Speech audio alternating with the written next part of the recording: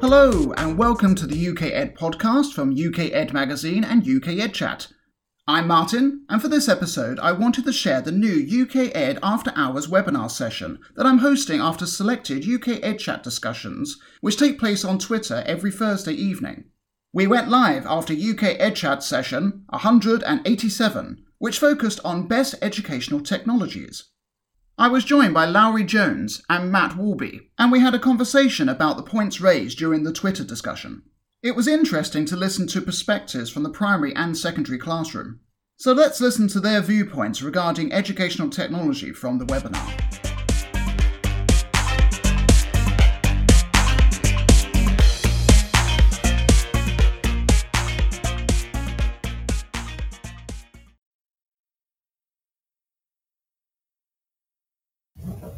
Hello and welcome to our very first UK Ed Chat After Hours webinar. I have two guests with me to discuss the topic of best EdTech, best educational technology, which is quite pressing at the moment as we're in a bit of a changeover of technology going on in the news and in society, and there are big events happening like BET at the moment, so it's a really important time to talk about this kind of thing. So I've got two guests with me. I'm going to ask them to introduce themselves and also where to find them on Twitter if you'd like to follow up anything they're going to say. So Lowry, if we can start with you. Hello, I'm Lowry Jones. I'm a Year 1 primary school teacher. I recently changed from Key Stage 2, so it's very new to me. I'm on Twitter. My handle is @MissJonesTeach. Hi, my name is Matt Walby. I'm a secondary school history teacher. I was teaching Key Stage 3 and Key Stage 4, and I also have some responsibility for managing subjects in the EBAC department. And my Twitter handle is simply @MattWalby. Okay, super. My name is Martin. I'm your host. You can find me at ICT Magic. I'm a primary school teacher with a specialism in educational technology, but I'm also one of the elves behind UK Ed Chat. So tonight we're discussing about EdTech, and we're going to talk about the same kind of questions that we talked about in the Twitter chat. Now, if you're watching this live, then there should be the link already in the sidebar. In the sidebar, you can also make comments to the speakers as we're going on in real time. If you're watching this on social media later, then it'll be fantastic if you can write a comment or reply to the particular post that you're seeing this in. So the first question we asked in the Twitter chat was, what kind of role does EdTech play in the classroom? Is it a big role? So Laurie, what's your opinion about that? It can, and it definitely does, I feel, in upper key stages. So when I work year 6, we use tech all the time, daily. We do our English writing on there, our topic work. But now that I've moved down, I find that my children don't want to use tech as much. And they prefer to be outside or in the construction zone or in the creative zone. So it can be a bit of a struggle to make them come and use the tech in the classroom. That's fascinating, because I haven't really heard that perspective before. You usually get that impression that kids are so eager to use technology and it's pretty much all they want to do. So in many ways, that's probably a good sign. So is the school taking any active measures to encourage them to use technology at a younger age? Yes, we have our enhanced and continuous provisions in our classroom, and ICT, the ITZ zone, is one of those. And there's always a fun activity in there for them to do. And they use Seesaw a lot in our school. So the children will upload their work on there and they can peer assess, self-assess. And they do enjoy looking back at their old work that they've completed. So I suppose in this way, Mm-hmm. And Matt, what about you? What kind of role do you think that educational technology plays in your classroom and throughout the wider school? It's funny because one of the things I was saying earlier was that obviously when everyone was doing coursework in Key Stage 4, there was always a mad scramble for sort of using laptops and devices in the sort of summer term of year 11. But since that's been removed by the government, actually it's gone down use of ICT in secondary schools, I would suggest. Obviously, subjects such as iMedia and GCSE Computer Science and Computer Science in Key Stage 3 are still using it. But I think in other subject areas, obviously I'm speaking for myself here, I think usage has actually gone down in the last couple of years. That's interesting. So do you think that maybe students are getting saturated with technology? So they're getting their fill outside of the classroom, as it were, so they're less inclined to use it within class or less enthusiastic to use it within class? I think for me, the problem with ICT in classrooms is it can just become so big. It's such a big thing now. If you say, let's research something, it really needs such tight parameters.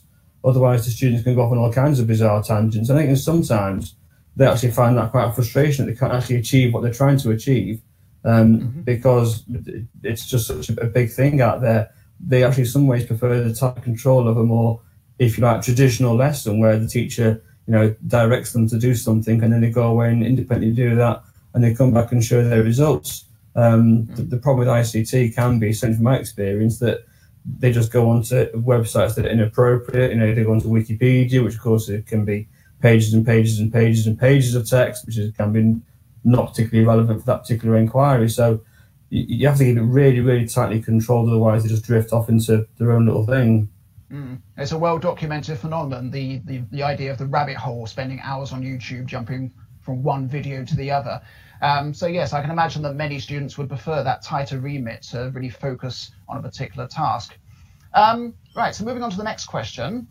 So what kind of devices have made the biggest impact in your classroom? Obviously, most classrooms have similar sort of setup with an electronic whiteboard of some sort, whether that's LCD or projector. Obviously laptops and tablets, but quite often we overlook the smaller devices and the ones which are maybe less pronounced. So can I go back with you again, Matt? What kind of devices have you found that have made really big impacts that possibly viewers may find a little bit counterintuitive, or maybe just not the first one that comes to mind? What would you say? I think for me, getting a visualizer was the biggest impact by far. I found that really, really useful in lessons in both key stages, because it's a great way of modelling work.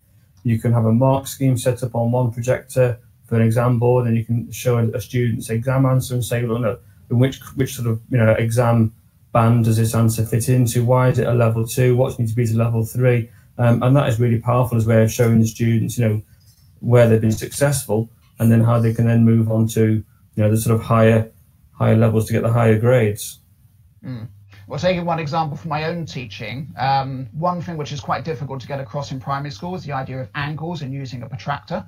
It sounds quite a really simple thing, but I found a visualizer is fantastic for that, because they can actually physically see your hands moving around and actually can emulate that on their own page. So it's not just a conceptual idea, it's also a spatial awareness idea, which really does come across really nicely on a visualizer. So, Lowry, what about you? What kind of devices have you found interesting and useful? Well, in our class, we just use the iPads really, and the laptops, the whiteboard, because they're only 5 and 6. You can't really use a lot of tech with them. But I find it really interesting about the visualizer, because we don't use those in our school. We just use an iPad and pair it up to the TV or pair it up to the board. But I do really like the visualizer, because I think back when I was in school, we had the overhead projector and it worked. It's just a more modern overhead projector, really, I think. Yeah, absolutely. So for me, on the iPad especially, or any kind of tablet or mobile device, I find the camera is a really useful tool. Not just to record the work that the children are doing, but also the fact that they can record what they're doing. And because at the age which Key Stage 1 is, they're obviously less able to do the written task of recording their work. So it's actually a really nice way of recording what they're doing in a digital way, to be able to also, as you said previously, to refer back to that, which is a really nice way of motivating learning as well, and also reminding them about how to do things. So the next question that we're going to be talking about is about rollout of technology. Have either of you had much experience about rolling out devices across the school, or maybe having a new device which came into your classroom and you thought, oh, what's this thing? And maybe did or didn't get any training with that? Lowry, if I can go to you first.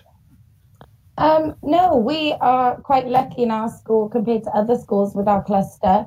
And we have 5 iPads per class, and then additional iPads if you want to do a whole class with an iPad each. And then we have laptops enough to cover one whole class. But I know that other schools have devices per child, which I find very strange, because I can't imagine being in a classroom where every child has a device in their hands. Mm-hmm. Do you think that that makes it more of a regular activity if they were to all have an iPad, which they could then have at any moment, at any time? So I'd imagine that 5 iPads takes even more planning than having an entire class where you can just say, okay, get your iPads out now. Yeah. So, I feel like you'd think you'd have to use them as well, because they're such an expensive resource. Okay. And what about you, Matt? Have you had any experience of rolling out technology within your own classroom? Not especially, no. I mean, you get given new devices sometimes now, because obviously, new versions come out and they're sort of faster and better than the previous versions. Obviously, visualizers, when they sort of first appeared, there was a bit of a sort of plug on those, and they were sort of demonstrated in a whole school sort of inset, and then we all got given one, and you sort of had a bit of a play with it, and off you went. But I have to say, no, that in terms of actual training, it's probably been a fairly limited experience for me. Mm-hmm. So would you say that you were pretty much left to your own devices, and do you think that's a good thing, or do you feel like you were left in limbo a little bit to sort of muddle through yourself? What would you say? I wouldn't say you were left in limbo, especially. I think it's just a case of you sort of have a good go, have a bit of a play with it, and if if you're finding it difficult to use, then obviously there's our technicians and support staff in school that you can go and see and speak to about it, or people that have got more experience of using them. Okay, and do you think that there is a culture of sharing ideas? So when you do find out something that's a really interesting app to use, or an interesting way of doing something in particular, that's shared within the school or in the department? I think so, yeah. Sorry, we're going in with Larry. Sorry? If we can stay with you for the time being. You're going first then, Larry, sorry. I think I like to think so. Yeah, I mean, we do sort of talk, and there's lots of informal conversations that take place in corridors, and I wouldn't say that we have sort of directed time to discuss technology and that sort of thing as a sort of agenda item. But I think it's probably sort of informally encouraged to share ideas and things you might have come across, or apps or websites or whatever. Mm-hmm. And Lowry, can I ask you about your experience of technology training, both within the school and out of school? So have you been to any interesting training at BET, perhaps, or at another event similar to BET? And have you had trainers within your school talking about technology, how to roll out technology in useful ways for you in the classroom? So I've never been to an outside training, but we do have a company, Value Added Education, that comes into our school, and it's fantastic because they'll teach us as teachers a new app to use with the children, so something like Apple Classroom, where you can control all the devices, and at the same time they'll be teaching the children how to use an app like Numbers, which they can use, so you're both learning at the same time, and is really useful because you're putting the training to use immediately. Mm-hmm. And I know you mentioned... I think that's the thing that's interesting. Sorry. Go ahead, Matt. It's interesting, obviously, because you're working with much younger children, then clearly that they're not going to be as tech savvy as the students I'm working with, because obviously one of the things for a lot of teachers that half the time, the students in year 10 and year 11 are going to know more about tech than I'm going to know. They're more clued up than I am. Mm. And do you feel that the skills they get from using technology and maybe being less likely to worry about breaking technology. Do you think that those skills are the same skills that are needed within schools?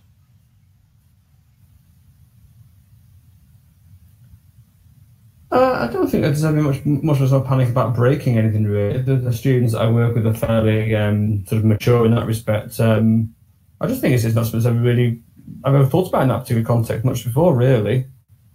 But the idea of being a digital native compared to a digital immigrant, I think the phrase is now, the idea that students are much more able to access technology because they're not worried about doing harm to it, because they have that extra confidence that maybe us in the older generations maybe lack a little bit. I think there's always a thing that it's very hard to break. Yes, well, we hope so. Lowry, you wanted to come in? Well, my children are very relaxed with the technology. They will just wander in with an iPad in one hand. Whereas when I first had an iPad, you were very precious about it. And just a final question for both of you, and this is really just sharing interesting things for the community to maybe try for themselves, things that they've come across, that you've come across. So any apps or websites or particular devices or any kind of technology which you found useful in your own classroom that you'd like to share with the community. What would you say, Matt? What kind of technology or websites or apps do you find most useful?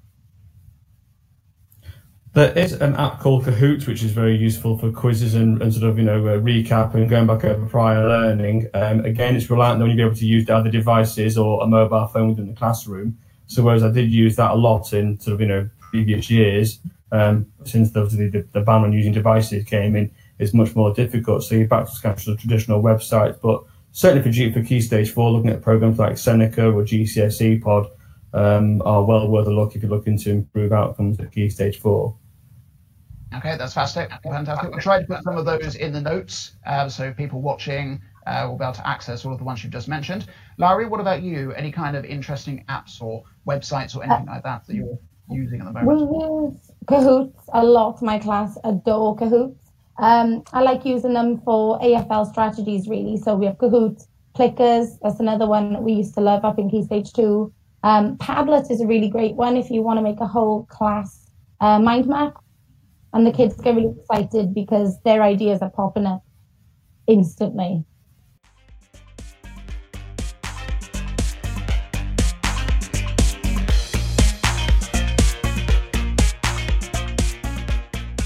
Huge thanks to Lowry Jones and Matt Walby for sharing their views and getting involved in the UK EdChat After Hours webinar. I hope you enjoyed it, and if you'd like to get involved in one of our live webinars about any educational topic, please get in touch. You can do so using the email address podcasts@ukedchat.com or contact me via Twitter using the handles UKEdChat or ICT Magic. Thank you for listening, and I'll catch you next time. Goodbye!